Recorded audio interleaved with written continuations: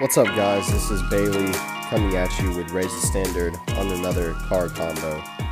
Something that I've been spending a lot of time thinking about lately is time itself.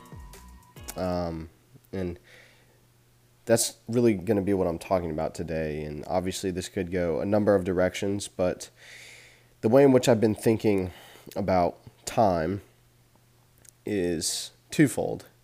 How we don't have nearly enough of it, and underneath that, how much of it we currently have that we waste. The biggest thing that made me think about this, especially that second point, is that if you do the same thing, if you have an iPhone or an Android, I'm sure you have a similar feature, but if you would look at your screen time or your average screen time, yeah, and that's pretty convicting, mainly because we all have the same number of hours in the day, 24. We all sleep for about 6 to 8 of those. College students, if, I don't know, you maybe get 4 to 6 in. The fact of the matter is, our days are nearly cut in half just by sleep alone. And then that half of half could very easily be cut down by screen time. Now, I don't want to sound like I'm making a push for all of us to become Amish and swear off electricity. It's an excellent tool that the Lord has given us. The gospel can be spread through the click of a mouse or the tap of a thumb all across the world. So I absolutely don't think that electricity is the problem or screen time itself. I think it's a misuse of time. And what I mean by that is we so often forget the truth that's in James 4:14. It says, "Yet do you not know what tomorrow will bring? What is your life? For you are a mist that appears for a little time and then vanishes." I think if we truly lived that out, we would spend, I myself, being the chiefest of time wasters, would spend a whole lot more time doing things that mattered and would leave an impact. And so let me qualify that. When I say things that matter, let me paint a picture of things that don't matter. Primarily, things like TikTok don't matter. Instagram doesn't matter. Facebook doesn't matter.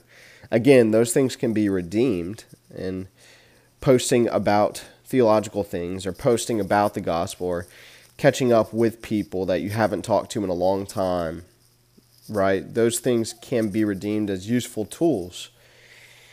But I would also posit that we can be in the business of redeeming our time. That's part of the reason Andrew and I do these car talks, or car convos, car casts, as he calls them. I love that. Is to redeem even our own time and put our money where our mouth is in this aspect, and take something that seems so minuscule and seems like it is just a transition period from one point of life to the next in car rides, and redeem those to share with you guys and sharpen our minds in gospel truths and consider where they may apply in our lives. So the biggest thing I want us to remember is this: tomorrow isn't promised, and we're not owed tomorrow by any means. It may come, it may not. If it doesn't, we're going to be standing before our Lord, having to account for every idle word and really every sin.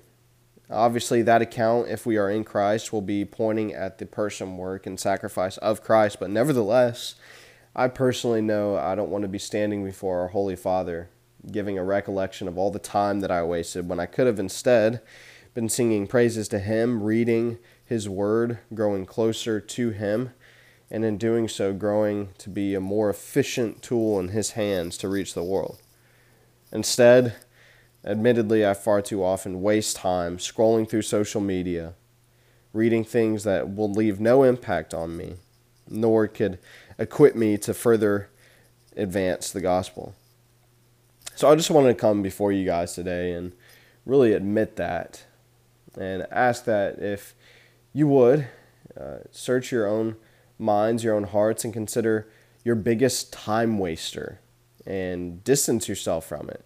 Look at your average screen time, and if you can, go down to the nitty-gritty details of what apps take up most of that screen time and just flee from them. It's just not worth the wasted time. We'll look back one day, if you're like me and still somewhat spry and younger, not young, younger, you'll look back when we're down the line and see wasted time. And I, for one, like I said, I don't want to do that. So it's been a challenge to me. It's been reinvigorating to me, that truth of Scripture, that life is truly a vapor, something that if we saw it with our own eyes, we could barely catch. And so I'm challenged, and again, I'm steadfast and not wanting to waste any of that time. I know flesh will war to do so, especially when we're tired, when we don't feel like it, but I pray that it's in those moments we would remember the truth of Scripture, remember the goodness of God, and press in all the more. Don't waste time, guys. Get after it.